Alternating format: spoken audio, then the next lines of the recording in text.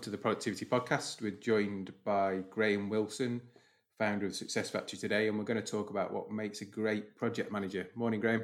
Good morning, Simon. Great to be here. Thanks for joining us. You well? I am really well, yeah. Looking forward to sharing my thoughts and ideas. Been looking forward to this one. Should be good. So it'd be good for you to just tell us about how you landed where you are today. I think you've been 20 years plus at the Success Factory, and I know we met in 2005, but we'll come on to that in a second. So yeah, if you could share with how you got to where you are, that'd be brilliant. Yeah, fantastic. So my first experience was I went straight from school and joined the military, and a career in the military initially. I guess when you're going through that career, you don't realise actually the development and training it's giving you around leadership, team working, and also projects. And always in the military, they're called different things like wars and skirmishes and things like that. But fundamentally, they are actually projects. A number of little skirmishes and battles will actually equate to very similar to a set of portfolio of projects within an organisation to deliver a set of benefits. So, without realising it, my first 9 years of career in the military was giving me a good grounding in really how to get the best out of people, how to deliver results, and how to do that in tough mission critical situations. So that was my first experience. And then I left the military and joined DuPont. And initially that was involved in running big engineering projects mainly in two sectors really. One was the NHS and private medical sector in terms of installing X-ray equipment into hospitals, and also working in delivering projects for printing companies in pre-press. So the big newspapers and the Wapping and Maxwell and Murdoch and all that sort of stuff at the time. And that was really a good grounding in actually that transition into the corporate world, and with the difference that is in terms of managing key stakeholders and clients. And it was really fascinating, the different size organizations we're working with. So that gave me a good grounding there. And then I was really passionate around leadership, and I felt that looking at many organizations that they were what I'd call overmanaged and underled. And I felt, I feel like I can do something about this. I have good grounding in the military. A lot of people think military is all about command and control, when actually it's really about empowerment and mission command and those aspects. And it's about empowering people on the ground to deliver results. So I thought, I can actually make an impact here. So 26 years ago now, I know that because my daughter's 26, so it was the same sort of time that she was born. I left the corporate market and took the risk and started my own business. And we started Success Factory really with this remit really around, how can we actually change organizations that are overmanaged and underled?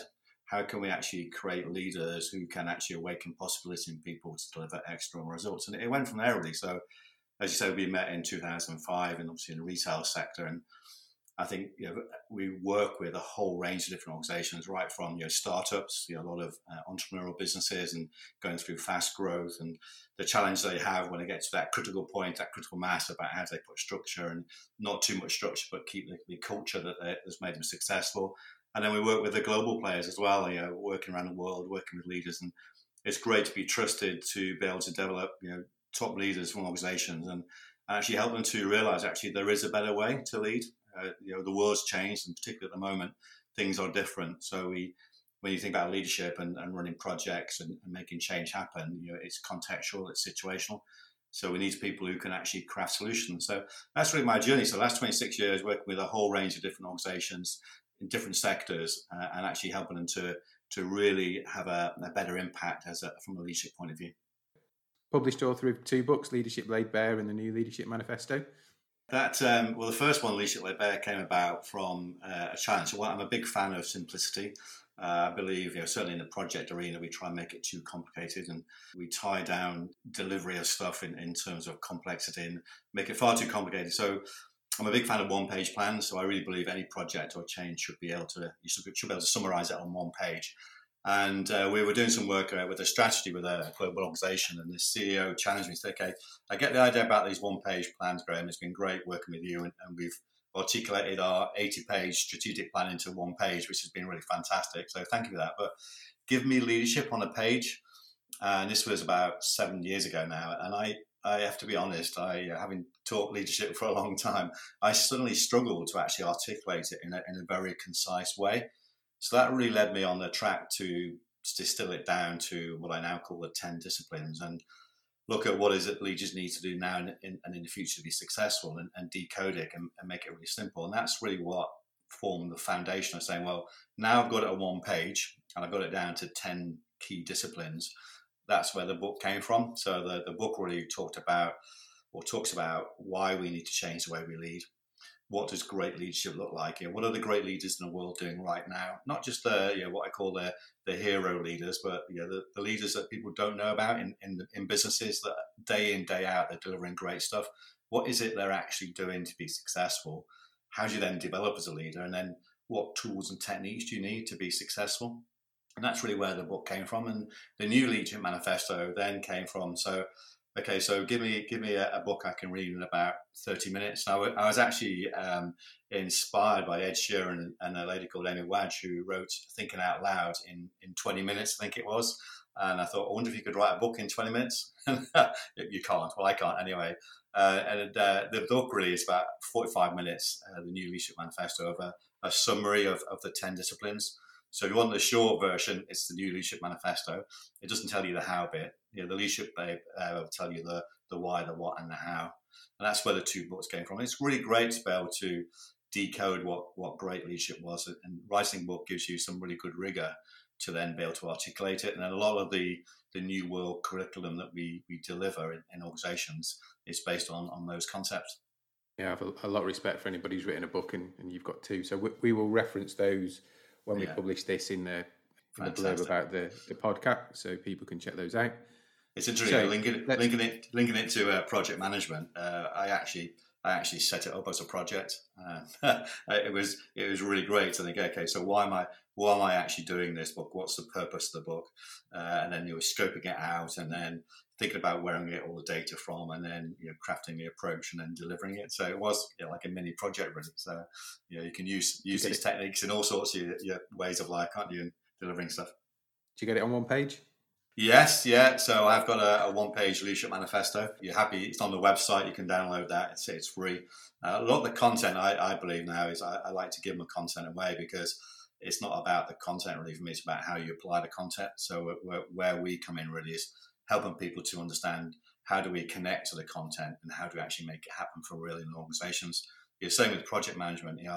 I still find it amazing where people are paying for project management methodologies when it's all out there anyway. What we need to do is work out how do we actually use it and what skills we need to actually make it happen in the workplace. That links us nicely to talk about kind of the future world. So lots of buzzwords about pivoting being one, innovation, all those key things that people are starting to or have done in this strange time that we're heading out of. And there's probably going to be a real focus on organisations to deliver projects, maybe not the ones that they thought they were going to deliver, maybe focusing on different things, and they need people to do it. Most organisations take great store managers, hotel managers, because it's their next development step or almost outside of that, so either into a field role or a central role. Take them out of their existing environment, bit of a steer, this is your boss, this is your boss's boss, these are some people that might be important, go deliver.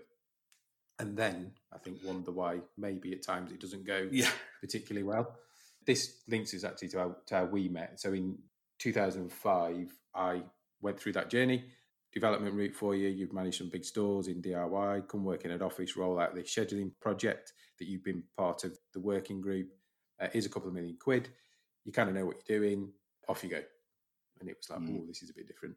I don't really know how this works. And there's a lot of politics at play here. And I'm going to have to upset some people, but actually I don't know which ones I'm going to need to upset. I don't know how to do that, if I should do that. And that first 5-6 weeks was all about just working out the lay of the land. Who are the people that can get you the stuff that you need to do? How do you get in people's diaries when they don't know who you are? Or your project's just another one of the 15 projects they sit on. And I learned quite quickly secretaries are really important in that role. Always make friends with the secretaries. Definitely, yeah. So it brings us to the question, does a line manager, store manager, hotel manager, office manager, whatever it may be, make a good project manager? Great question. I think I did all right. I think I did all right. I think in hindsight I could have done a lot better.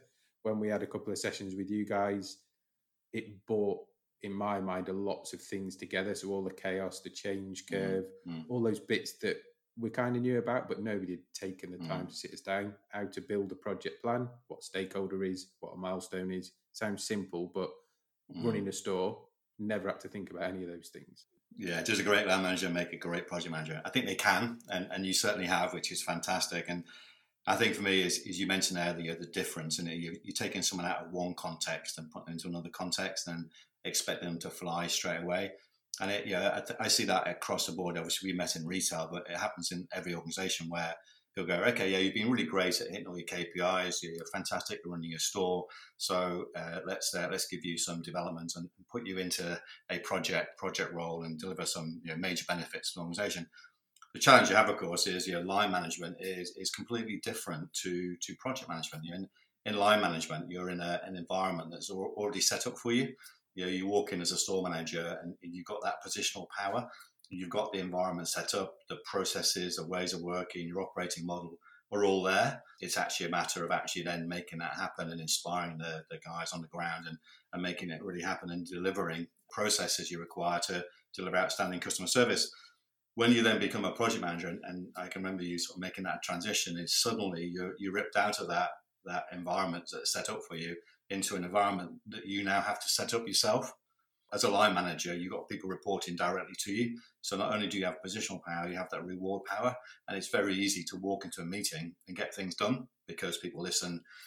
And in a project management environment, you have to use a different type of power and different type of influencing skills. And I can always remember going to one client and saying, Graham, we need some project management training. And can you deliver stuff around planning and milestones and all this project management speak sort of stuff and critical path analysis, all that sort of stuff. And when I start to talk to the project managers in there, it's actually they're pretty good at planning. Yeah, they're pretty good at doing a lot of stuff. What they struggle with was the stakeholder management, as you mentioned there, the politics, the influencing, and the persuading bit, because you're now having to work where you don't have people reporting to you. You're now having to go to people who are already busy doing other stuff and having to then influence them to actually help you on your project without that control that you had as a store manager. So I think, yes, they can if they make that realization is that I need to change my way of leading because it's different. I'm in a different context. It's a bit like if you said, let's think, if I go back to my military days and let's if we took the first Iraqi war and you think about the American general Stormy Norman that ran that, and if you took Stormy Norman out of that environment and I know got him to run Virgin, for example, and put Richard Branson running Iraq, it probably wouldn't have worked as well as it did because the context and situation is different. So I think that's the first point. I think the second point is organizations are, I think I mentioned this already, are notorious about making project management a black art. It's almost like you have to have these subject matter experts, and it's these people who talk about in a different language who actually deliver stuff in a magical way. And they don't have a framework or a guide to actually guide people through a project life cycle. And it becomes very difficult because there are lots of different project methodology out there, and it gets very confusing. So you've got things like Prince2, for example, what organizations will use. You'll have things like user-centered design or human-centered design.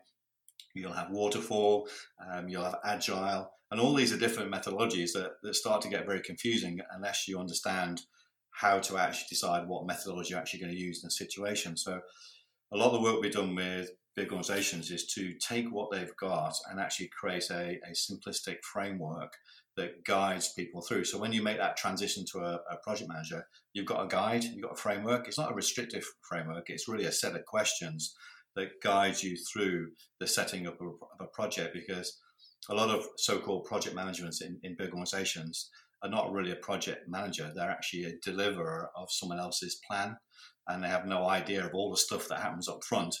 What we do is we tell people to run the full life cycle, right from understanding to scoping to creating your project team to then crafting your approach and then delivering and then obviously embedding it and making a new normal.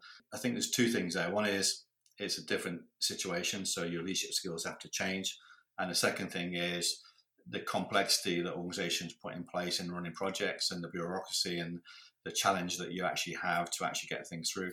A lot of organizations, when we start working with them, they say things like, it's like walking through treacle here, trying to get a decision made, or I can't get this signed off, or I've got to go through filling out 45 million different templates just to get this bit of project done. It's an absolute nightmare. I need to operate quickly. I want things done quickly, but we can't do it.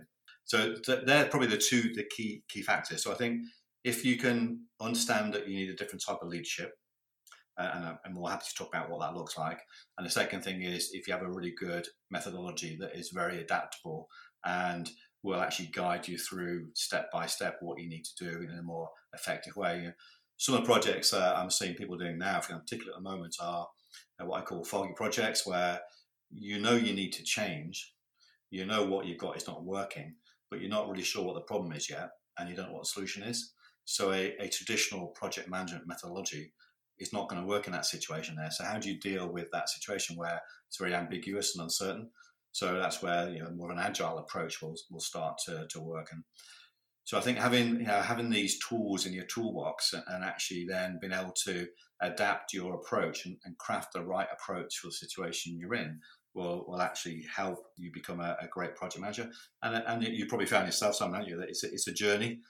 You start off with, wow, this is different, to now worked out how to manage stakeholders. You made a good point there about getting to know people's secretaries. One of the things I've always challenged project managers when they make that leap into running projects in organizations is you need to know the strategy of the business as well as the leadership team, and you need to know who owns different parts of the strategy. Because if you know what the strategy is, and you know what your project is, and you know how your project links to the strategy, and then you know who owns that part of the strategy and who's dependent on those KPIs being hit, then suddenly you've got a really good influencing platform to be able to then base your project and the people you need to get on board to actually deliver it in an effective way. So I'd probably say that there's two things. I think, yes, definitely, if they make that realization and they get the right development.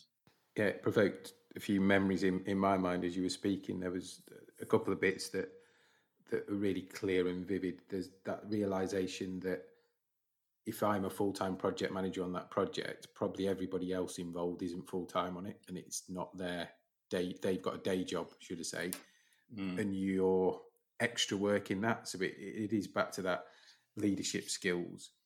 There was a couple of other things that I probably fell foul of quite early and learned some hard lessons. One was around managing bad news. Yeah. So from the environment I came out of, if there was any bad news, you could contain it in the four walls, or you had an escalation process to HR, regional manager, whatever it might be, facilities. All of a sudden, I've got a project plan and it's gone off track because the people that are dealing with the IT have let us down, or the equipment's not arrived. Stuff that's outside of my control. And delivering that news to a senior team, which are people that I probably saw once a year in my store. If it was good, if it was bad, you'd see them a lot because they'd come back and check. So you're working at a level 2 or 3. You're working with a team of people 2 or 3, 4 levels above where you would normally interact. So there's some pressure with that. And, if I do it wrong, is it's the end of my career type stuff. But all of a sudden, you've got to tell them, I know I promised it for here. These are some things that haven't gone to plan. Here's some things that mitigate that, and these are the reasons why. What do you think? And the amount of times I saw, because there was a couple of other projects running in parallel with mine, the project manager would know the lay of the land intrinsically. The amount of time these things went to the senior team and it got filtered down, or the message slightly blurred. That in hindsight, there was a couple of moments when, if we'd have probably been braver and more honest, and it was probably too early in our journey and too early in the project, and nobody senior probably wanted to know that because they'd all hung their hats on it. So that was a lesson for me of... Yeah, absolutely. There's a number of things there. One is, for me, when you were talking there, was about the culture of the organisation. I think one of the things I realised when I started running projects in the corporate world is that I suddenly realised actually that a lot of the senior teams, and this is obviously a general statement, is they're brilliant line managers, and they've got to where they are because they're brilliant line managers. And the assumption I made is they understand projects, they understand programs, they understand projects and how you deliver stuff. But actually, the realization is that they're fantastic line managers. And for example, is insisting on an end-to-end detailed project plan when it's really, really foggy. And I see a lot of that in things like, going down the omni-channel route all those years ago in retail and digitizing what we do. There's a lot of unknowns. So all of a sudden things like, a go live date becomes set in stone. And actually the go live, it's not a time-based project. It's a right first time project. So there's a lot of thinking, of all world thinking that we have to, as a project manager, we have to educate senior people. So it's around, how do I influence them when they're supposed to be the subject matter experts and know everything, and they don't. So how do I do that in a powerful way that gets them on board? But also, how do I then really make sure that I'm not overcommitting? I see it all the time where people say, well, I need to know how much you're going to spend, what the scope's going to be, what the end-to-end project lifecycle is, what the milestones are. And as project managers, then we actually then commit to that, don't we?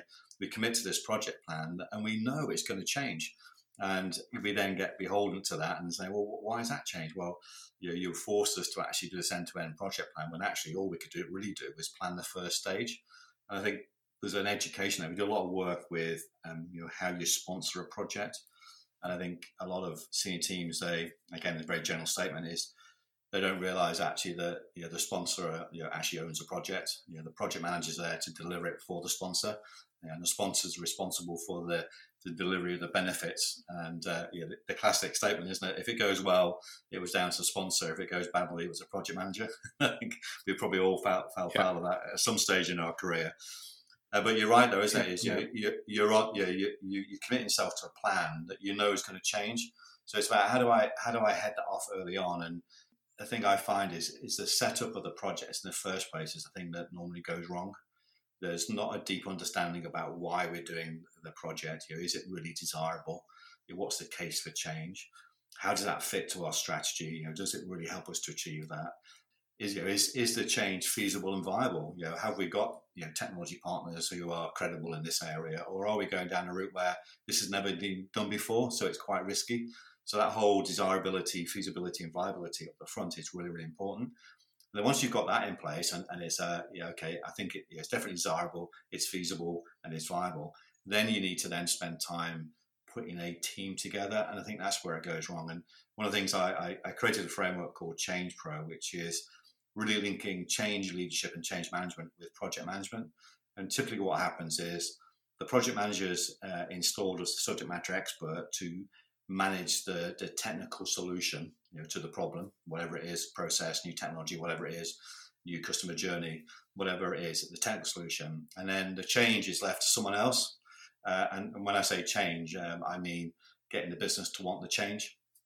So if we're in retail, for example, if we're doing a new store format, for example, I've got to get the store manager, the regional manager, the divisional manager on board to really work with me to accept this new store that I'm going to deliver for them. I can't just rock up on a Monday morning and start ripping things out and start changing it without getting them on board. So that whole change piece and project management, I see it happen a lot, mainly in large organizations where you've got the HRE sort of type people doing the change stuff, and you've got the technical people doing the project stuff. And really, it should be on one plan. It should be one team. And for me, I always challenge project managers when I'm working and saying to them, where's your change plan? Where are you building that awareness and desire for the business to actually want this change? How are you actually going to educate them? How are you going to develop them? How are you going to make sure that they're going to support you to really drive that change? And I think that's another challenge I see there. So one is the level of thinking at a senior level is probably not as good as it could be from a project delivery point of view. And a lot of senior teams don't realize actually that the way you deliver a strategy is through making change happen. So if you're having to have a transformational strategy in place, then you need to be really capable at delivering change and projects. And you mentioned before about innovation. Innovation for me is around how you develop really great ideas and then how you actually land them in the business to add value. So from a retail point of view, it's about how do we add more value to our customers and reduce our cost at the same time? That's a key element really about making it all work. The other thing that you mentioned earlier was about methodologies, and then you kind of turn that into a framework. That's one of the things that I learned very, very quickly was somebody can give you a Prince2 book or say this is the methodology we use. Certainly within a retail environment, that should be used as, in my experience as a framework, because if you try and follow that to the letter, you will never achieve anything. It just Totally agree. ties you up in Yeah. milestones and reviews, and Yeah. there's a point of we've got to get some stuff done. So that the overarching theory and framework is brilliant to give you some structure, but implementing that to the letter would just slow it down to a degree that you grind to a halt. I think you're right. I think the structure and process is the easy bit, isn't it? They call that the hard side of projects, but I think that's the easy bit. It's the people bit, isn't it? It's the influencing, the teamwork in, stakeholder management, the marketing, all that stuff, which is new to people. And I can take someone who's never done a project in their life before, put them through a five-day Prince2 project, practitioner course, and at the end of it, they become a Prince2 practitioner. They've never delivered a project in their life, but they know the process, and that's only a tiny little bit of it. And I think I would say is that 80-20, isn't it? 20% is the methodology you use, and the 80% is the culture, the people side of it, really. And that's really the biggest. Going back to your first question, really, we run a session called a Project Leader Workout, and it's really about looking at 6 key skill areas. So the first one, of course, is you as a leader, and as a project manager, it's really down to how well you build your team around you. So you can't deliver the project yourself. It's about building a great team. I did some coaching for a fantastic project manager a while ago who suddenly started to become unstuck and not delivering. And what happened is he'd started off with smaller projects and then got bigger and bigger and bigger until he got this massive project that suddenly became a catastrophe for him, really. So his boss was saying to him, can you give him some coaching? He's a great project manager, something's going wrong, what's happening? And what I found out really is that on the smaller projects, he's a great person, fantastic person, but he was doing the work himself, and he got away with it in the smaller projects, and it suddenly got to this point of critical mass where there's no way he could actually manage this and do it himself. So what was happening, he was keeping himself so busy trying to do the stuff that he shouldn't be doing. He didn't have then time to go and do the stakeholder management stuff, or speak to the senior team, or go and talk to the users and things like that. So the project was just going downhill. So I think for me, there's 6 areas. One is leadership, and that's for about going down to the basics about how you make a positive impact. It's about being you. It's about being collaborative, and it's about how you make an impact as a leader. And then there's a whole team building bit about how you build high performance teams really quickly. And I think a lot of project managers, when they move into projects, it goes straight into delivery. And rather than thinking, actually, I need to build a team first. Let's build the relationships first, build a team, get that in place, get the key stakeholders on board, and then we'll start to deliver. So managing that stakeholder anxiety gap is really important. And then, of course, you've still got the whole project management stuff of planning, coordinating, quality, risk, governance, change, and all the reporting sort of stuff that goes with it, the sort of hard side. And another aspect as well is around your ability to be able to keep the momentum going around learning and reviewing. And I see it all the time where at the end of a project, people will do a PIR sort of process where what was that project we did? What did we learn from it? And they in retrospective, they're trying to learn the sort of the last year or so, all the key learning points, rather than actually being an ongoing process around learning, reviewing, and building the team and delivering stuff in that way. And then the key aspect, of course, and you mentioned that earlier on, is this whole thing around the politics area around stakeholder management. And that's really about, the first thing is, how do I identify who they are in the first place? That's probably the biggest challenge, isn't it? Who are my stakeholders? And who are the ones I need to really get on board? Who's got the power? Who's got the influence? Who are the people who are things like the question I always ask myself is who wants me to fail? who's betting on me to fail? So how do I get them on board? Once I know who they are, then how do I engage them? How do I really work with them to get them to want to help and support this project? And as you mentioned before, they're already busy. They've already got KPIs and tasks and stuff they're doing already. So they're already working at 100% doing other stuff. I now need to get some of their time to work on my project. So how do I engage them? And then how do I manage them on a day-to-day basis? But the last bit then, the 6th area really, which is something which is really important, which we tend not to do, is building your marketing skills. How do I actively build the project brand, my project leader brand, share successes, but still remain humble? I think that's a key element as well. Yeah, and there's some random stuff. I remember we had to do 2 conferences, and again, all of a sudden you're being asked to stand up in front of your what were your peers, well, still are to a Yeah. degree. And we had one year we had to dress up as chefs, and the other year we had to dress up for Who Did I'm a Celebrity was the theme, because it was in its kind of first or second year. And that's all stuff which is way, way outside of any comfort zone that you've ever thought about. So there's a whole bunch of stuff you don't think about. The stakeholder management one, for me, was key, and probably still is in the project work we do. I certainly found in the early days, like you say, there was true stakeholders, as in they're part of this and they own this, and there was almost pseudo stakeholders who had a really strong opinion and were very influential that actually had nothing to do with it, but did or didn't buy in. I found quite quickly a great way to get them involved was, because we were a retail organisation, was to kind of say, okay, let me know when you're out visiting stores, and if you don't mind, I'll come along for the day. And at that time in the car, where you're just having a chat about, you know, how are your kids and what do you do, and you know, where did you start, builds that personal rapport, which then, as the day goes on, by the end of the day, you're in hopefully a good place if you've got a real understanding of their interests in it, what they think is good, what they think the risks are. But also then you've got that rapport that when you do need to just go and have one of those turn up at the desk conversations of, hi, how you doing? I could do with a bit of support. You've got that personal level. And I found that was probably the best way for me of doing it, of going into their world and seeing what interested them. And they may have been in IT, loss prevention. I learned some stuff, but actually it was a brilliant way of connecting for a day. Absolutely. That whole empathy isn't really about seeing it through their eyes and things that are struggling them. You know, I call it the pains and gains. You know, what's the emotional drivers for them, and how are they seeing a project, and what are their hopes and fears, if you like, in terms of the project? Because there are a lot of projects, aren't there, what you get involved in, which are cross-functional projects that are going to impact on people. And I can remember, you know, things like a new process going in that's going to really impact on the supply chain, and we're looking at this project plan and thinking, when were the supply chain guys involved in this? Because this is being done to them rather than with them. And I'm thinking, this is going to be a disaster. It's just going to be a car crash, because they're just going to resist this. So we had to very quickly then sort of backtrack and, as you rightly said, you know, build those relationships. And I always talk about avoiding what I call the dead body syndrome, which is most project people are so focused on the tasks and deliverables, which is obviously important to deliver, but the way we do that is through our people. So you've got to build those relationships. You've got to build the relationships with your team.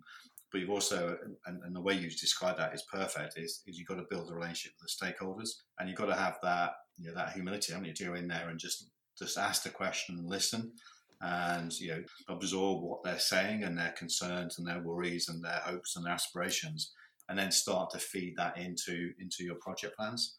But going back to retail, you know, changing the stores in retail is that if you don't get the store team on board, all they're going to do when you arrive with your project team is they're going to make it difficult for you. So it's going to make the project really difficult to deliver in the timescale. You get them on board, they're going to help you and support you. So absolutely right there, definitely. The whole cultural relationship bit is key. We more and more get involved where projects have got IT, and there's a bit of one of those big red revolving lights that goes off in my head when it's really a change project, but it's IT led, and that's no disrespect to those IT people, but it becomes very much about what solution are we going to use, what are the features, what are the functions, how are we going to test it, how are we going to deploy it, how are we going to cut over all those bits, and you sit there and think, but somebody at the other end's got to press the buttons, and they're not in the room. And that's back to, you know, store layout's another example of, you go with the plan, this is what we're going to do to your store. But why would you put that there? Because that doesn't make sense. Oh, it's signed off now. All right. So now I've got kind of lighting next to plumbing. Well, that's really not logical. I'd have light bulbs next to lighting. And it's the same in any other organisation. Those golden nuggets and pearls of wisdom are always there. It's how you engage and ask them. I think people get sort of like caught up, don't they, into trying to do things really, really quickly and being really effective, when actually you can speed up by slowing down and just take the time to go out and visit the stakeholders, go and do the visit with them, build the relationships. And there's these golden nuggets, aren't there? These golden nuggets you find out, you're thinking, oh my God, I didn't know that I need to put that into the project plan. And they're key, and you can't do that if you're rushing around. So that whole concept of, you can really speed up delivery by just slowing down a little bit and really thinking it through, getting the right people on board, listening to what they say, work in a collaborative way. People don't like being done to, do they? They want to be done with. So how do I actually build them into it? How do I build that awareness and desire and that sort of support from them to actually really make it happen? That's where all the change piece comes in. I always think any project should start with a change piece. Most projects I see, the change piece happens after you've gone live, and I'm now trying to manage the resistance when it should actually be the other way around. We should start with the change, get the business really excited about the change and wanting the change, so that when we then deliver the solution, it really works. And you're right about the alarm bell, and I know it's a very general statement, but I have exactly the same. When I see a customer team-based project that's been led by IT, I just don't think that's right. It's got to be led by the business. It's a business solution. IT are a supplier of a solution, not the control of it. So it's got to be owned, hasn't it, by the business. I totally agree with that. The other thing, and I know we're moving around, it's all on the same topic, so that's good. I learned as well that sometimes you will never get everybody on board. There's always going to be, for whatever reason, history, whatever it might be, politics has been a word we've used quite a lot in this podcast. Yeah, people that don't want to be on board, and some of that is absolutely outside your control. And again, I learned you've got to listen to those people because their opinions and voice is valid, but you can't please all. It's a classic saying, you can't please all the people all the time. So you've got to be straight with them and say, I really appreciate your feedback. This is the stuff we can influence. This is stuff we can't. But actually, this is still coming. So we can't avoid it. Yeah. And that's difficult. And that's the leadership skill, isn't it? When you have that connection with that person, you built that relationship with that person. I think what I found is that people tend to get resistant when they're not included. I think inclusion equals commitment in my mind. So the earlier I include people, the easier it is then to actually get them on board. And actually you have to sometimes re-educate them. People don't change their mind unless they change their mindset. So if they're stuck in their ways, then it might have been successful in the past, but the world's changed. So I have to spend my time educating people to get them on board, to understand actually there is a different way of doing it.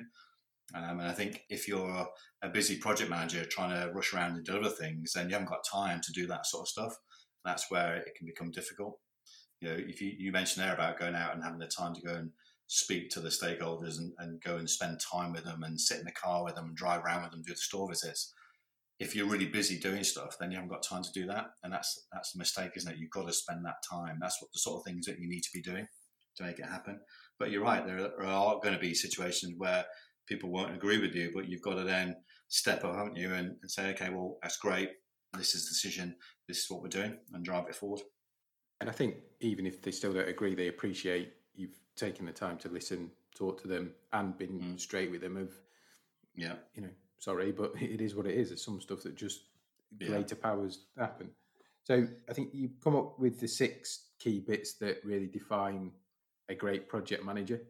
Some good reference points. We've talked a lot about leadership, about negotiating, about influencing frameworks, and how you prioritize your time. I suppose it comes down to and where you identify that time well spent building relationships is actually going to pay dividends further downstream and help you with some of those fog projects and training through treacle to get things done. Yeah, so definitely. In today's world, then, as we think about, there's going to be lots of new tech, new initiatives because of health and safety, cleanliness is going to be more important. Managing queues is going to be different. What does effective project management look like in probably tomorrow's world? Wow, it's a massive question. I think first step is we've got to simplify it. We've got to step back and go, what is it we're trying to do here? I think you can run a project on 6 questions. So my 6 questions are: first one is, number 1 is the change desirable? So having debate around what is it we're doing here, why are we doing it, is really important. Is the change feasible and viable? So, can we do it? Have we got the technology resources to actually make it happen now? And actually, will it save us money or make us money? And so, is it viable? Next question then would be is who's driving the change, who's delivering it, and who's implementing it? So I think there's a good set of questions around the team element there. And then this bit is what's the best approach? What's the what's the project and change plan? So what methodologies are we going to use? Are we going to use one method, or are we going to use a combination of, it might start off in an agile way and then move into a I don't know, design thinking stage, and then into a delivery stage, a step-by-step approach, paint by numbers approach. So what's the best approach we're going to take? How are we going to land the change? So that's the actual delivery stage of it. How do we actually make it happen in the business? And the final then is about how we make the new normal. So I think if we can move away from the complexity, the bureaucracy, the desire for end-to-end project plans, the lack of trust, I guess, in senior teams, and actually start to operate in a more collaborative way and ask questions in an effective way to then drive the thinking. And I think that for me is what project management is going to be like in the future. We're going to have to deal with a lot of uncertainty, complexity, and ambiguity. So we can't have these, cookie cutter, step by step. You fill out that template, do this template, fill out that, get that signed off, and do this. I just don't think that's going to work anymore. We need leaders, and probably move away from having a project manager to a project leader. So someone who can actually create this environment, ask the right questions, collaborate effectively, really lead people, get people inspired about it, get people on board, and deliver it that way. On the back of that, we still need all the traditional project management skills, but it is going to be different. So I think that's probably the first step. And then having this ability to craft solutions. So one of the mistakes, I'll go back a few steps, one of the mistakes I see organizations doing is that someone from IT goes away on an agile project management course and comes back and is very influential in the business and says, every project we now run in an organization should be agile. Or they go away and they do some stuff around human-centered design techniques or design thinking. They come back and we then run every project in that way. And I think what we need to do is move away from that and actually think about what's the best approach for the situation. So rather than just doing, we're actually balancing that thinking and doing, spending more time in the setup, the understanding, the scoping, and the team stage before we get into delivery. So I think that's probably the major changes I would see. And then educating senior teams to really move away from the obsessive reporting and all the sort of detailed information and meetings they have and the control they put in, and loosen off the governance a little bit. Still have it in a quality and an assurance point of view, still have that in place, but allow project leaders to deliver in a way that's effective. So that whole management by exception. Spend the time setting it up, get clarity, and then really empower them to get on. And one of the things when I'm talking with sponsors, and one of the realizations is that they don't realize that their role is to ensure that the project manager or project leader is successful, and their job is to remove any roadblocks or difficulties they have. I think a lot of senior people see their job as to manage the project manager, and it becomes over complicated. I know project managers, for example, will spend all Monday writing a plan about what they're going to do that week, and on Friday have to write a report on what they've done that week. So in essence, they've only got 3 days of work really, and I think that's just crazy. So I think that whole empowerment piece, and so there's a big change from a leadership point of view for them to get comfortable with ambiguity, comfortable with people delivering things, but still keep control, but have that direction, autonomy, and support. So probably the key things I would say going forward. I love those bits of advice, and the two that resonate with me are one, the reporting. I've been there, done that. Flash reports, updates, daily updates, weekly updates, Monday updates, board updates. You can spend your life if you're not careful writing reports. And I think what value is that really adding? Yeah, exactly. Other than you kind of trying to make it look like you've done something other than write reports. And I think that key bit of stakeholders understanding that they're not managing the project manager, they're managing the project manager to be successful. And sometimes, unfortunately, that means that there comes a point when that project isn't going to work. So it's being brave, because a successful project for me is delivering it or understanding at a relatively early point this isn't going to work and killing it. Absolutely. I think we all see those projects that are meandering because nobody's quite brave enough, or everybody's got too much skin in the game to say it's not really going to work.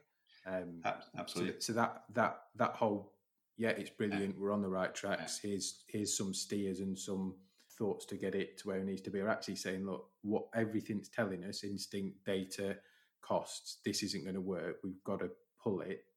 That I don't see a lot of that. I see lots of, well, we're kind of that far in, we'll just get to the end and it's kind of going to peter out. So I think there's still bits around. Yeah. The old world, isn't it, is what's your project plan?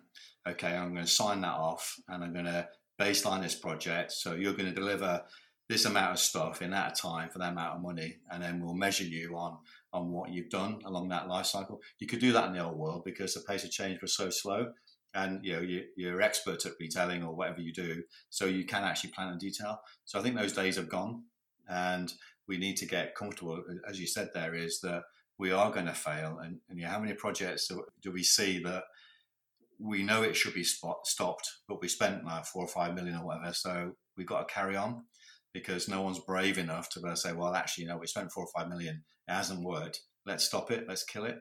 And I think that's where the leadership comes in, really, where that realization is that it's okay for a project to fail as long as we know what the reason is and we learn from it. And if the setup's done right, then this is a project that we're going to test, we're going to try out. Right from the start, we might know this is going to fail, but that's okay. It's a bit like elite sport, isn't it? To become an elite sports team or elite sports, you've got to push the boundaries. And I think in many bureaucratic organisations and old world organisations is that we're killing that innovation because people are afraid of actually failing. I call them watermelon projects. So watermelon projects, the big watermelons, which are lovely and green on the outside, but when you cut it in half, it's really red on the inside.